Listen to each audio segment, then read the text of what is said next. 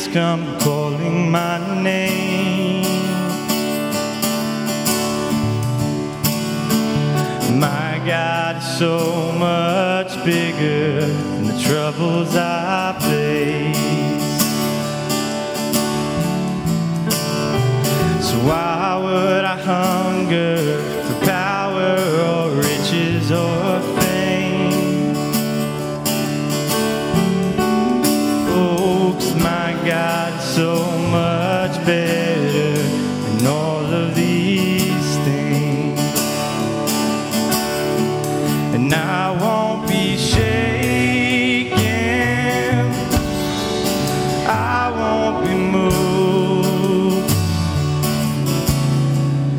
My God is faithful, His promise is true.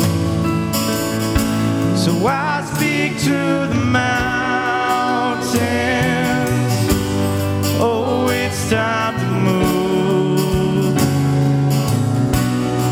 'Cause my God is bigger, better, stronger, greater than you.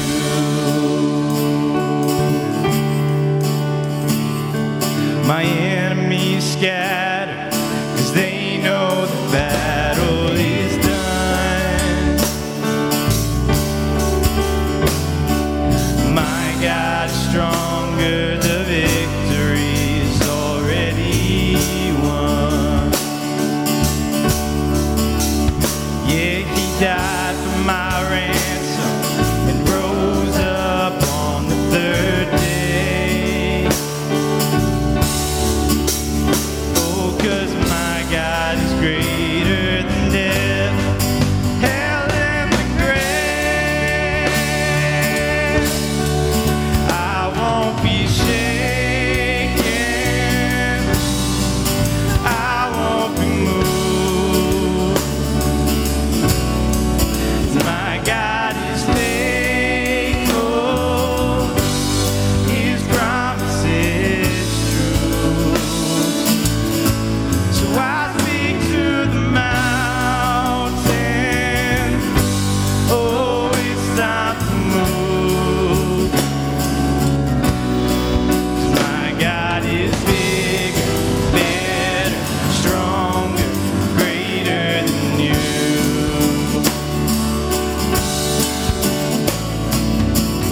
There's no mountain too high, no valley too low. There's no fear that I have He doesn't already know. There's no problem too big, there's no weapon too strong. There is nothing for God that's impossible. There's no mountain too high, no valley too low. There's no fear that I have He doesn't already know. There's no problem too big, there's no weapon too strong. There is nothing for God that's impossible. And I won't be shaken, no, I won't be moved. My God is faithful, His promise is true. So I speak to the mountains, oh, it's time to move. 'Cause my God is bigger, better, stronger, greater. He's bigger, better, stronger, greater. He's bigger, better, stronger, greater than you. And I won't be shaken, no, I won't be moved. 'Cause my God is faithful, His promise is true. So I speak to the mountains, oh, it's time to move. my God is bigger, better, stronger, greater than you.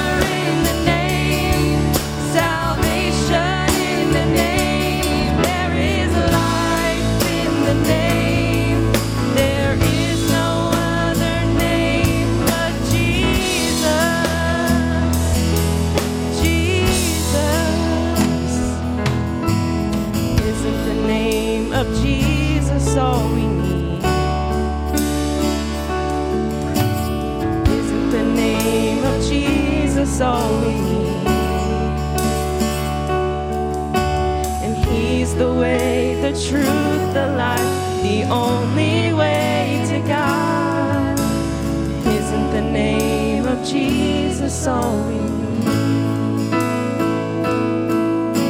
And He's the way, the truth, the life, the only way to God. Isn't the name of Jesus all we need?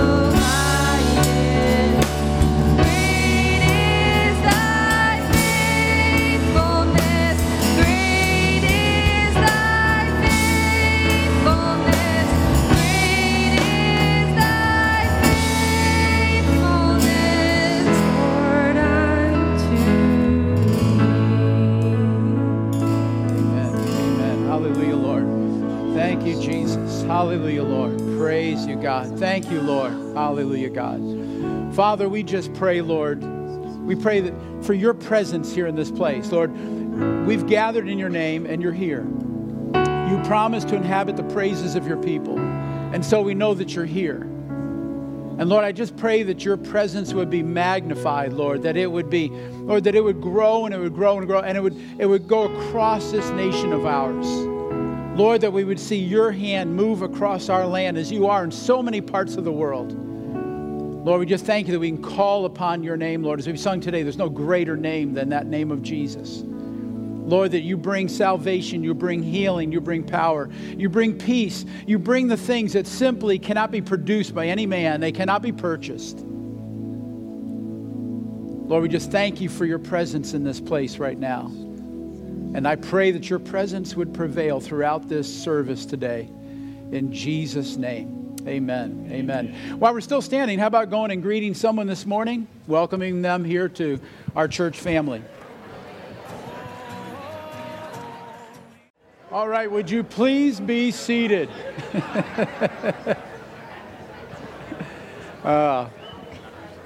You know, truthfully, and I said this not long ago, fellowship is the best part of being a Christian. And I actually said that that's what makes me feel most like a Christian, is talking to you and spending time with you.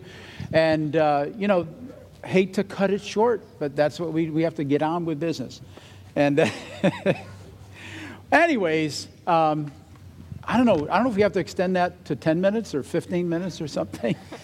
Really doesn't matter. But it is so good to touch base with each other.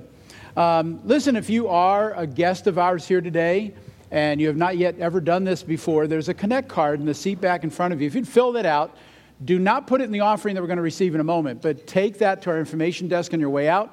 We have a gift bag for you. We want you to have a few items to take home, just as a way of saying thanks for being with us today. So fill that out, you know, one per family or one per individual if you came with someone else, and take that back to the information desk when you leave today. Don't forget, we really want to bless you with that gift bag. And at this time, we're going to go ahead and pray and ask God's blessing on the offering. Father, we thank you, Lord, for your presence in this place. Again, your wonderful presence. It ministers to us. It brings soothing to our souls. Lord, it refreshes us. And I thank you, Lord, that now we get to bless you by receiving this offering, by giving you these tithes and gifts. Lord, I pray that you would bless them. I pray that you would use them for your purpose. Bless each giver in Jesus' name. Amen.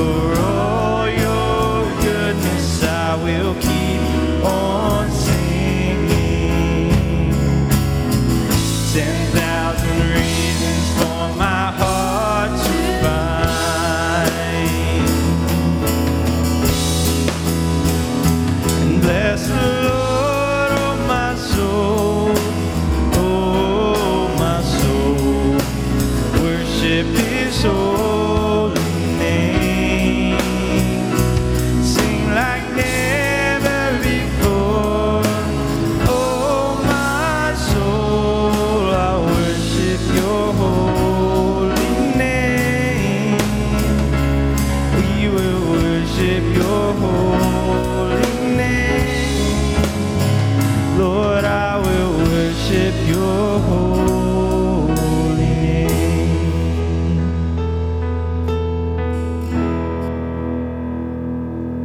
Oh, praise God. Thank you.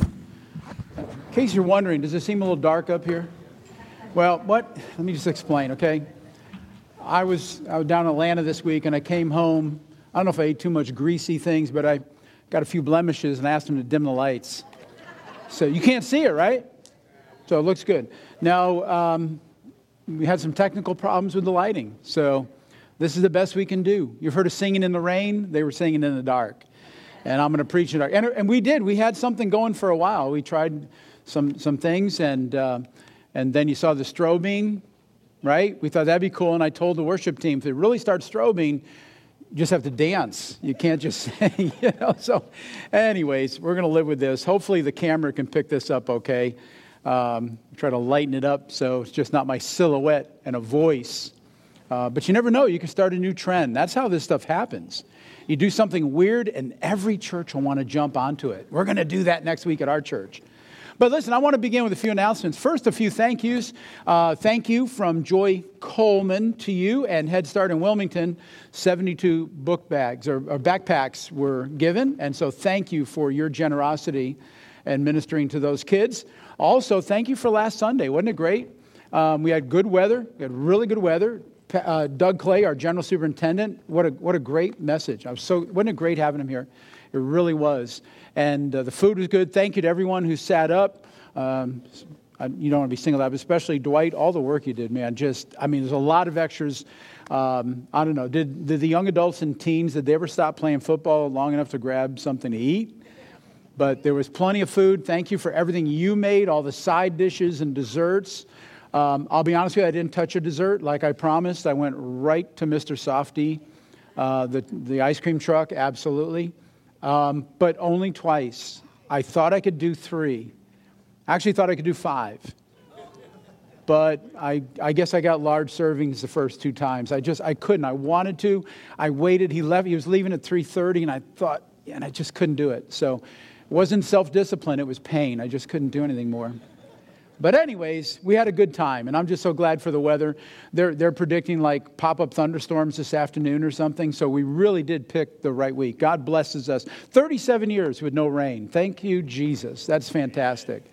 A couple other announcements. We have one of our own is going to turn 100 years old 2 weeks from Tuesday, and it's in your bulletin, Sister Evelyn Morgan. And we're asking if you would take the time to send her a card. Wish her 100th birthday celebration. Would you do that? And then also, we had an event here yesterday. I missed it, flew in too late, but we have a newlywed couple here. Don't you love it? I love embarrassing people. Mr. and Mrs. Scott Ayers. Just stand so they can see you, or wave or something. There they are. So, just yesterday. So, anyways. God bless you guys in that union. And a couple other items next week, youth convention. Your final payment is due if you're going to youth convention the following weekend. Pastor Hans might be on the road today. He's driving back from Springfield, Missouri. They went out there to visit family. And so pray for them while they're on the road. And then also this week is See You at the Pole on Wednesday. So let's go ahead and show that video as a reminder.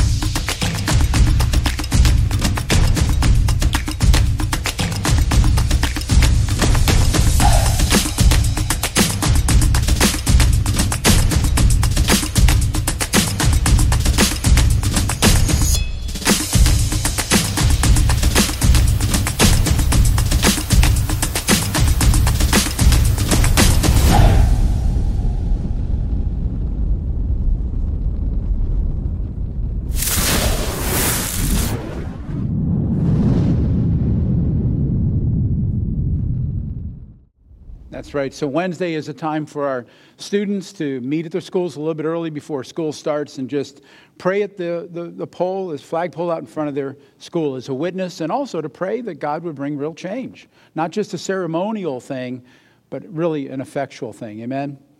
I guess, I haven't said this often to you, but I have thought it in the past. As you know, I'm originally from New England, and there were times when I wished I was a colonial era pastor. Life was a lot simpler. I mean, it was nice we got to see video and all. They didn't have that in the 1700s. But, pastors were recognized as civic leaders. They were respected as such. And they oftentimes preached in low light. So I got my dream come true here today. But I am preaching from my iPad, so it's backlit, so I can see it fine. So listen, today we're going back to Ephesians. It's been a few weeks because of other events. Our special speaker last week, and I didn't preach the week before. So Ephesians chapter 4 today, and we're going to finish up this chapter. And we're going to begin this morning with verse 17 through verse 32. This is Ephesians 4, verse 17. So I tell you this, and insist on it in the Lord, that you must no longer live as the Gentiles do in the futility of their thinking. They are darkened in their understanding and separated from the life of God because of the ignorance that is in them due to the hardening of their hearts.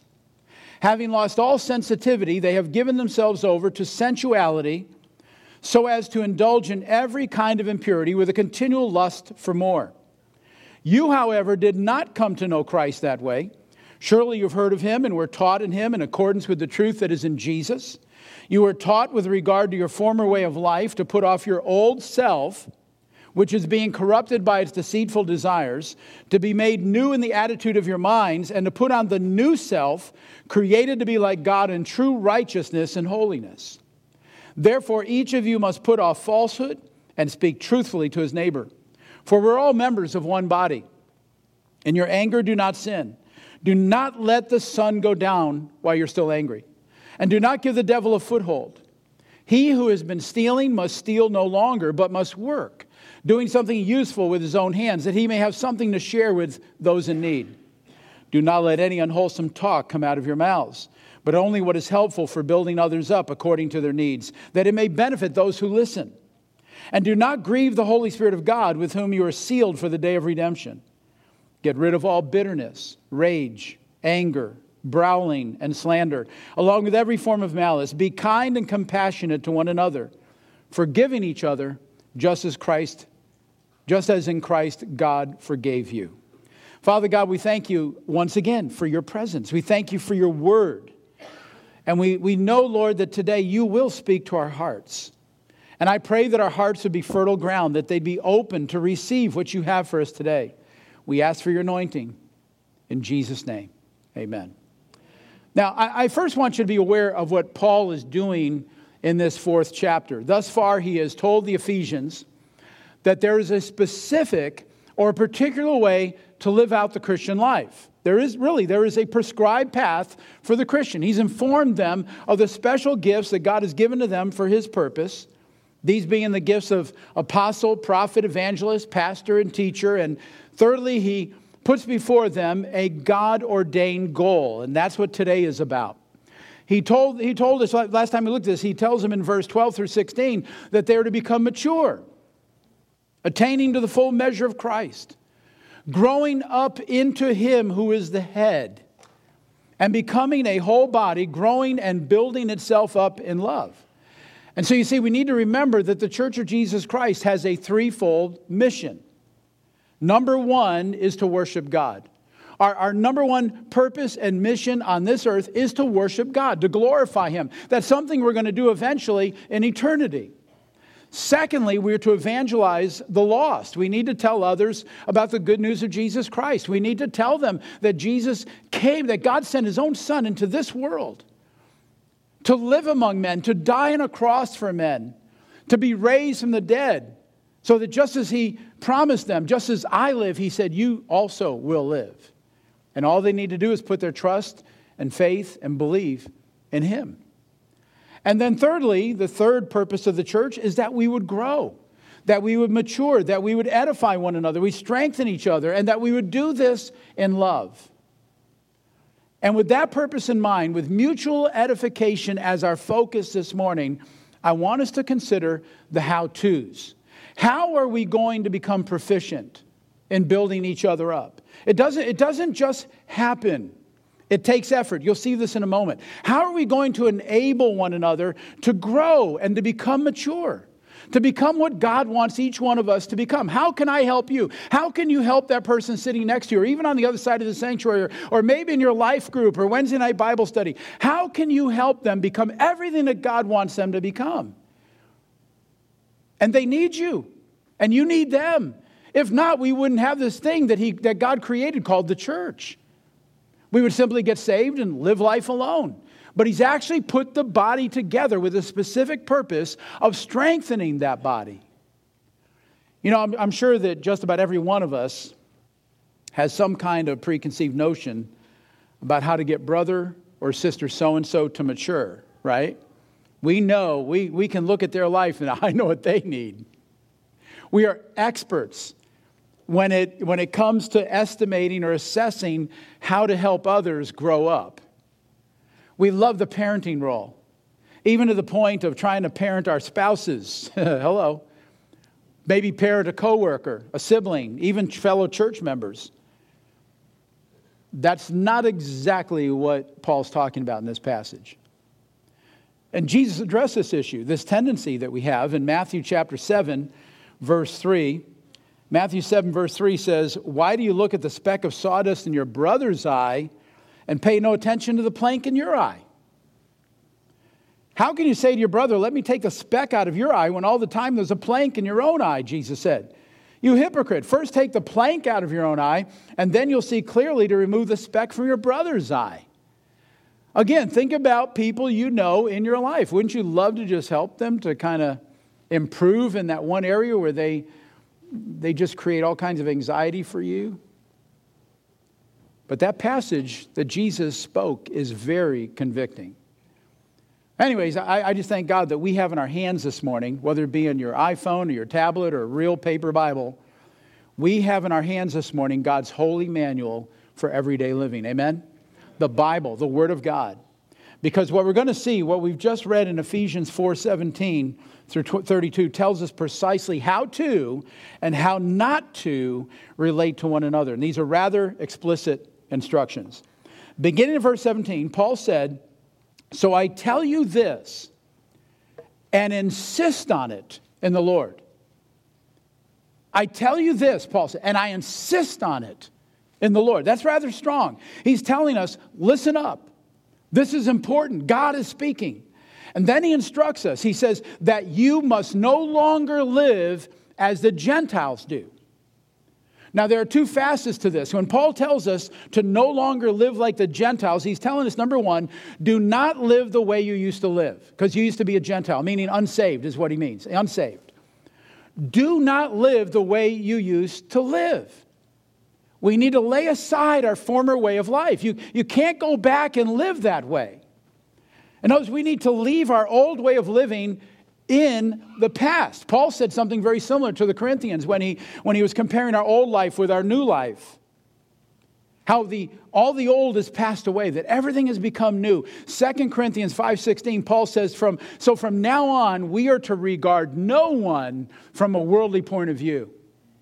We're not to think of anybody from a worldly point of view. And then secondly, he's telling us, do not behave like those around you who are not believers. So again, don't go back to your old way of doing things.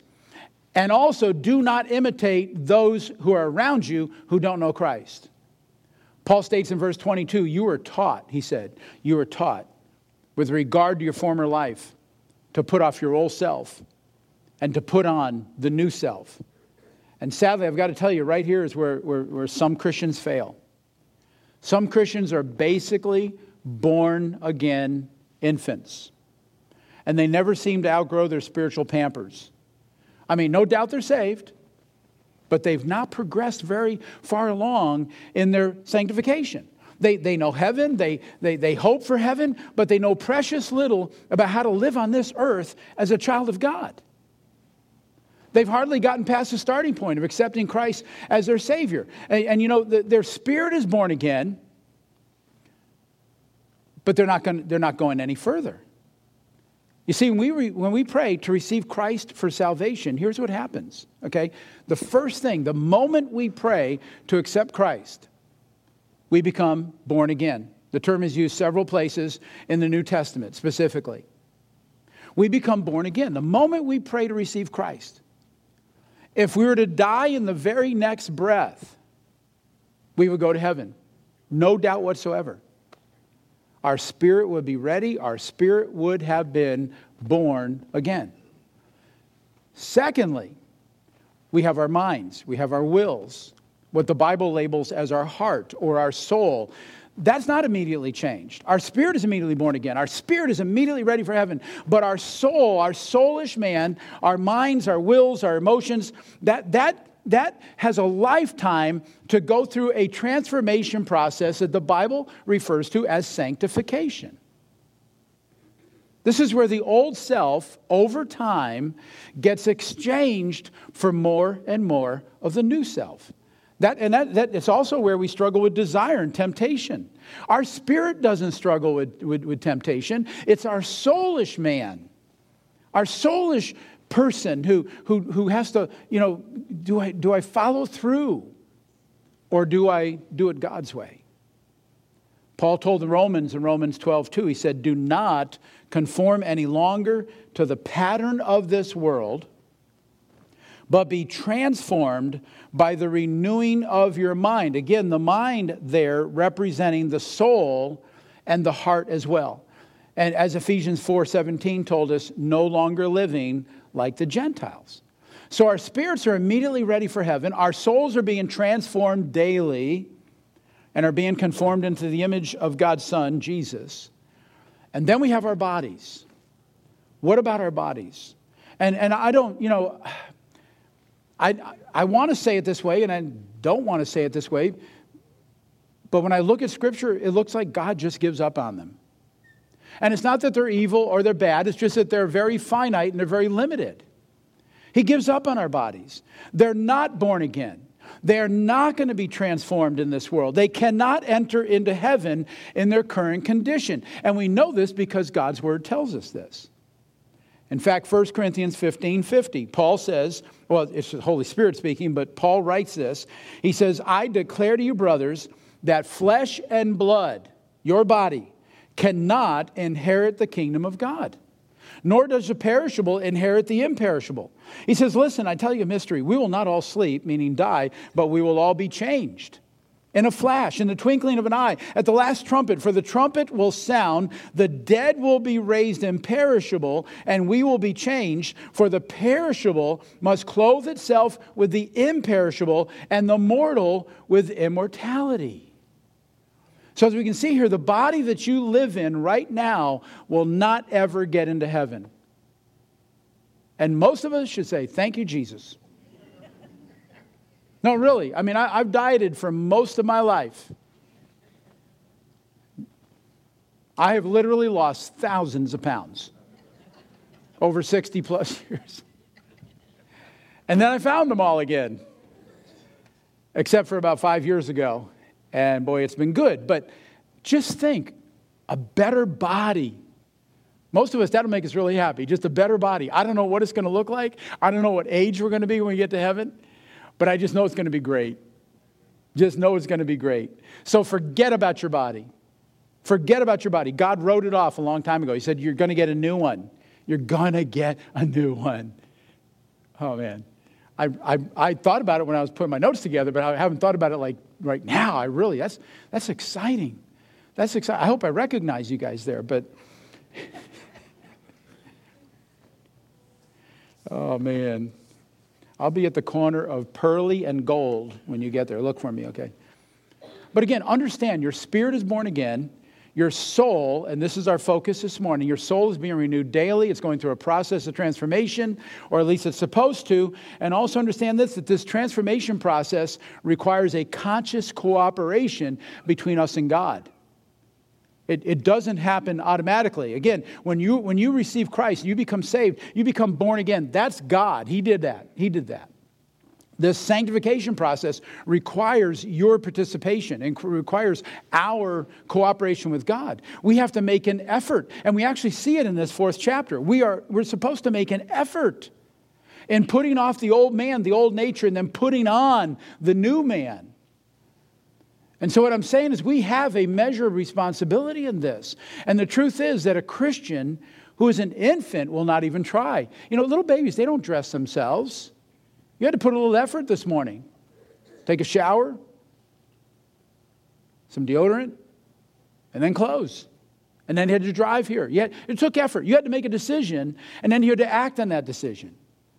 And again, you know, Christian spiritual infants, they're saved, but they're living empty and futile lives. They're childish. They're refusing to allow the Holy Spirit to bring holiness into their life. And I guess that, you know, they would look like what we might label as a carnal Christian. And remember, we're not talking only about the external worldly habits. It's easy to judge someone else by the things they overtly do. But you know what? There may be some worldly attitudes inside that you can't see. And that's keeping them in the stage of being a Christian infant. Have you ever seen or known the Christian who one moment's praising God and the next one they're giving someone a piece of their mind? You know, really, don't leave this service and go to Kohl's customer service and be a different person. And I'm mentioning Kohl's because they're right down the road. I mean, the dissonance, the conflict is glaring. Again, they know how to be all churchy, but in their heart they're holding on to grudges and worldly attitudes and worldly thoughts. And Paul's addressing all that here in this 4th chapter. And there are a couple of verses on this topic which I want to draw to your attention. One is from James chapter 3. And the Apostle James says in verse 9, chapter 3, with the tongue we praise our Lord and Father, and with it we curse men who have been made in God's likeness. Out of the same mouth come praise and cursing. My brothers, this should not be so. Can both fresh water and salt water flow from the same spring? My brothers, can a fig tree bear olives or a grapevine bear figs? Neither can a salt spring produce fresh water. I mean, that passage speaks for itself. Another verse I'm drawn to is from 1 Corinthians 13:11, where Paul says, when I was a child, I talked like a child. I thought like a child. I reasoned like a child. But when I became a man, I put away childish things. That's a terrific illustration that Paul gives to us. Again, I've been talking about the infantile believer versus the more mature, sanctified Christian. When we were children, we wanted our own way. We'd throw temper tantrums, kick, scream, fuss, until we all got what we wanted. But then when we became adults, we realized that life was more than just about me. Life is more than just about me. Responsibility should become an everyday way of life. Others are depending upon us. Life includes work. Life includes hard work. The duties of supporting others and maturing others. But again, some Christians want to live like children. They're saved, but they're childish. They want salvation. They want everything from that heaven has for them. At the same time, they want everything else the world has too. The Bible tells us to be childlike, not childish, right? Childlike. Or in John's epistle, it asks this question, and boy, this is a great contrast. Listen to what John the Apostle wrote. He said, how can you say you love God whom you have not seen, but hate your brother who you do see? That's pretty heavy. And so that's why we need to work, or Paul said, give effort. We need to work at putting on the new man and putting away the old man. And that process is a daily one. Let me read to you, or let's read together, the honesty of a truly godly man. Listen to this. This is Paul speaking about himself. This is Romans 7, verse 15. He says, I do not understand what I do. For what I want to do, I do not do. But what I actually hate, I do. And if I do what I do not want to do, I agree that the law is good. As it is, it's no longer I myself who do it, but it's sin living in me. Now, he's not trying to, push his responsibility to the side. But he says, it's no longer I myself who do it, but it's sin living in me. He says, I know that nothing good lives in me, that is in my sinful or carnal nature, for I have the desire to do what is good, but I cannot carry it out. For what I do is not the good I want to do. No, the evil that I do not want to do, that's what I keep on doing. Now, if I do what I do not want to do, it is no longer I who do it, but it is sin living in me that does it. And he says, so I find this law at work. When I want to do good, evil's right there with me. That temptation is right there with you. For in my inner being, I delight in God's law, but I see another law at work in the members of my body, waging war against the law of my mind, making me a prisoner of the law of sin at work within my members. What a wretched man I am. Who will rescue me from this body of death? Thanks be to God through Jesus Christ our Lord. And so then I myself in my mind am a slave to God's law, but in the sinful nature a slave to the law of sin. I am so glad that Paul wrote those words. I admire the Apostle Paul. He's one of my Bible heroes. To think that he had this struggle, just like you and I. When we want to do good, we don't. We fail. When we try to get this stuff. But again, it's one day at a time. It's a process of sanctification. And I so appreciate Paul's candidness. We were sinners saved by grace.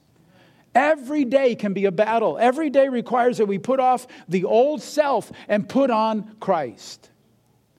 And the instruction that was given to us in Ephesians 4, verse 25 and forward was very simple. Listen to this.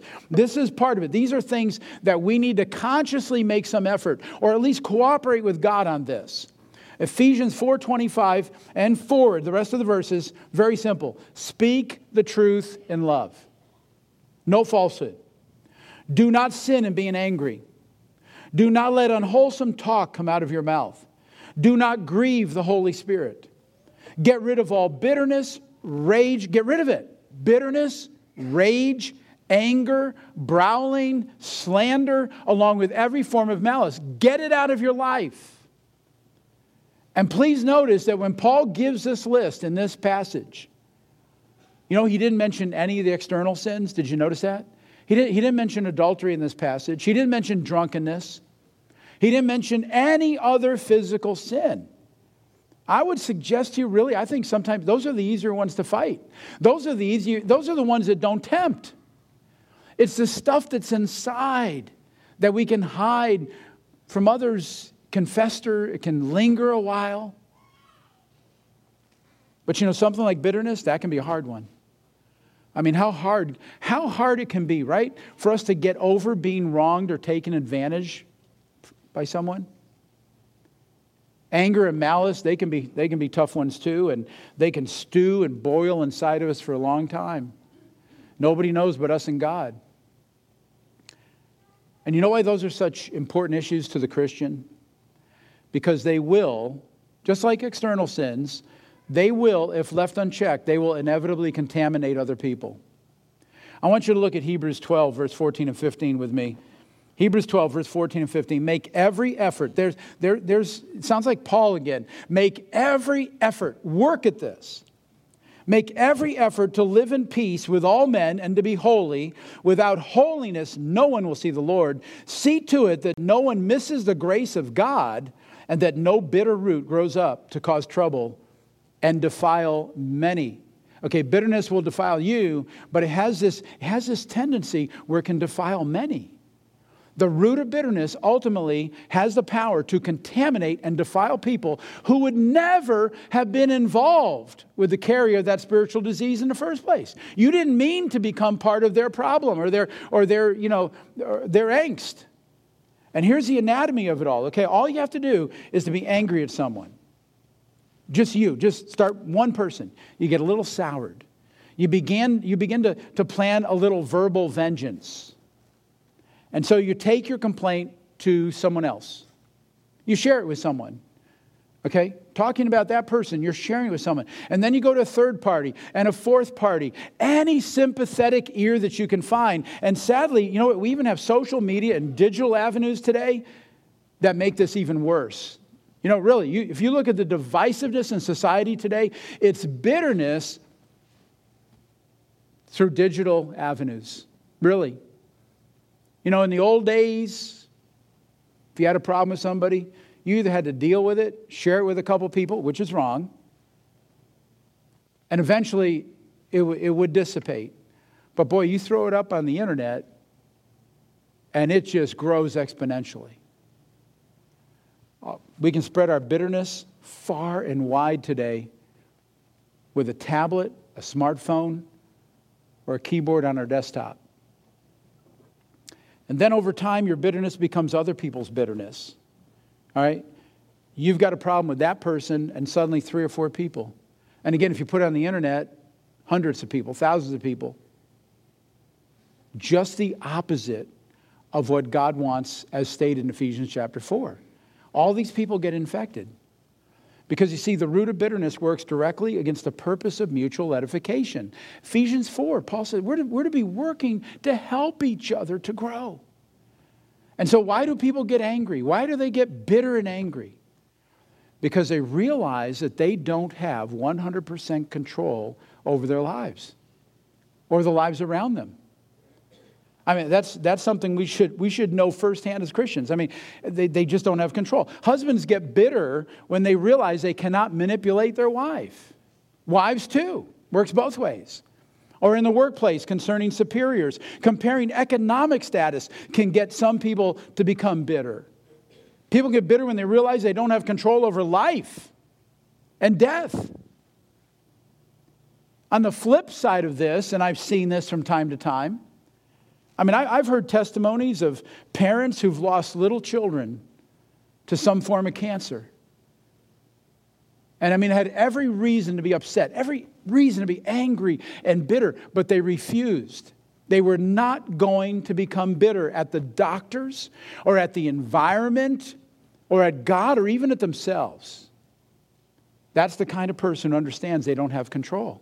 And it's okay. Because when we came to Christ, I gave my life to Him. We gave our lives to Him. He's in control. And that's what's so great about being a believer. That's what's so great about being a Christian. We know who's in control. We know who holds all our tomorrows in His hands. I know that my God is sovereign. He's the King of Kings, Lord of Lords. And He's omnipotent. He is fully in control. I know the Spirit of God can change a life. He can change any life. And so as a pastor, I don't have to resort to manipulation or gimmicks or guilt trip anyone in order to bring about change in their life. That's not how it's done. Now, we're about to close. So at this time, I want us to take a good look inside of ourselves this morning. Is there something pent up inside of us? Some frustration, maybe some bitterness, some malice, unresolved anger. Does life feel as though it's beyond your control? Is there a situation, is there a circumstance that keeps drawing away your focus and your attention? I need you to know that God knows and He understands. He really does. This is a verse, there's a verse that I shared last time, and it really is the answer for us again this morning. And it's James chapter 4, verse 6. I mean, this verse just applies to our entire Christian existence. It says, God opposes the proud, but gives grace to the humble. And so I think all we need to do really is just humbly yield ourselves to Him this morning and open ourselves up to receiving from Him. The minute we open our hearts and our hands, He will come and fill us. You know, our General Superintendent, Doug Clay, last week, he directed us towards this altar. And last Sunday, he brought up the issue of anxiety, if you'll remember. And I just wonder if today, like last week, we should go to God and ask Him to help us with frustration or bitterness, to really just open ourselves up to God. Amen? So let's stand together. And if we could have Heather, if you'd come back. I want us to not rush out of here today and just find a place of prayer. You know, maybe something that I've shared today has touched you in a way that you just want to release that to God. You just want to give it to Him.